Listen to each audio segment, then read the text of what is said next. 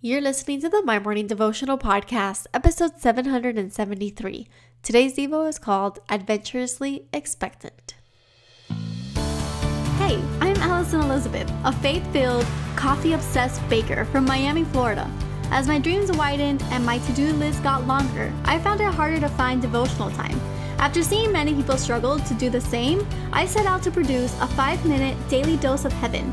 This is the My Morning Devotional Podcast.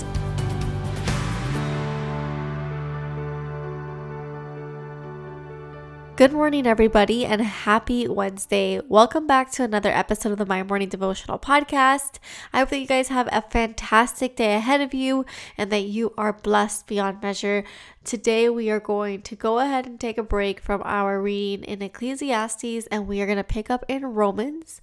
And I know earlier this month I said that we were going to have guests every single week, and last week I mentioned that because I had to drop everything and get to camp to serve a women's camp that my church puts together, I was unable to solidify last week's guest, and then that also transpired into this week because I was gone for the majority of the week before. And so you have me again today as always, but that is all good because I am really excited about what God spoke to me last night as I was recording today's devotional. And so we are going to be in Romans chapter 8 verses 14 through 17. I'm reading out of the Message version, and it says, "So don't you see that we don't owe this old do-it-yourself life 1 red cent? There's nothing in it for us, nothing at all.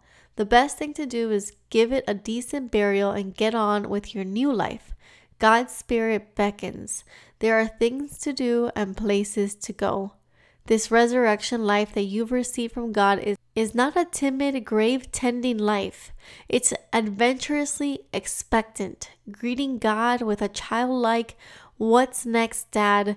God's Spirit touches our spirits and confirms who we really are. We know who He is, and we know who we are, Father and children, and we know that we are going to get what's coming to us, an unbelievable inheritance.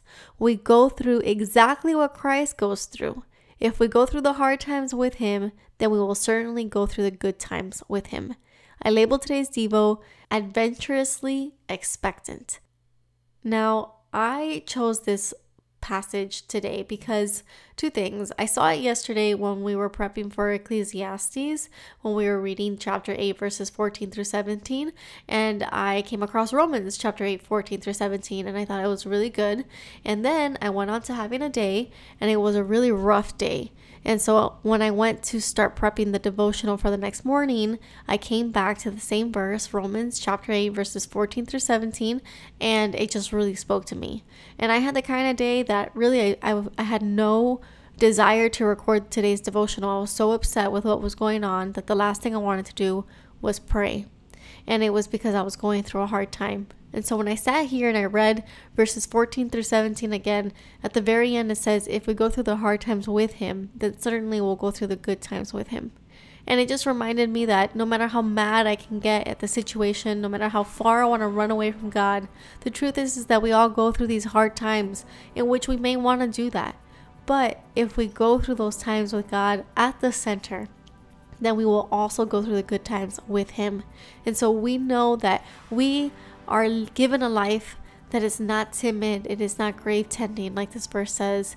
It is adventurously expectant, greeting God with a childlike cry, this "What's next, God?" His Spirit touches ours and confirms who we really are. So if we can walk in alignment knowing that He is the Father and we are His children, and He wants us to have good things. He wants nothing but to be good to us, to bless us. Then we know that we are going to be blessed. And if we know that He can protect us, then we know that no matter what we walk through, we are protected. And so that was something that I really needed to hear personally. I am protected. God is my Father, and He goes before me. He wants to bless me, and in these hard times, He is with me. Therefore, in the good times, He will be with me. And I can come to Him and say, God, what is next? I'm ready for the next thing, and I let You lead. I give it all to You. And so I hope that you come to Him today with the same expectant heart, knowing that even when you cannot see it, He is working.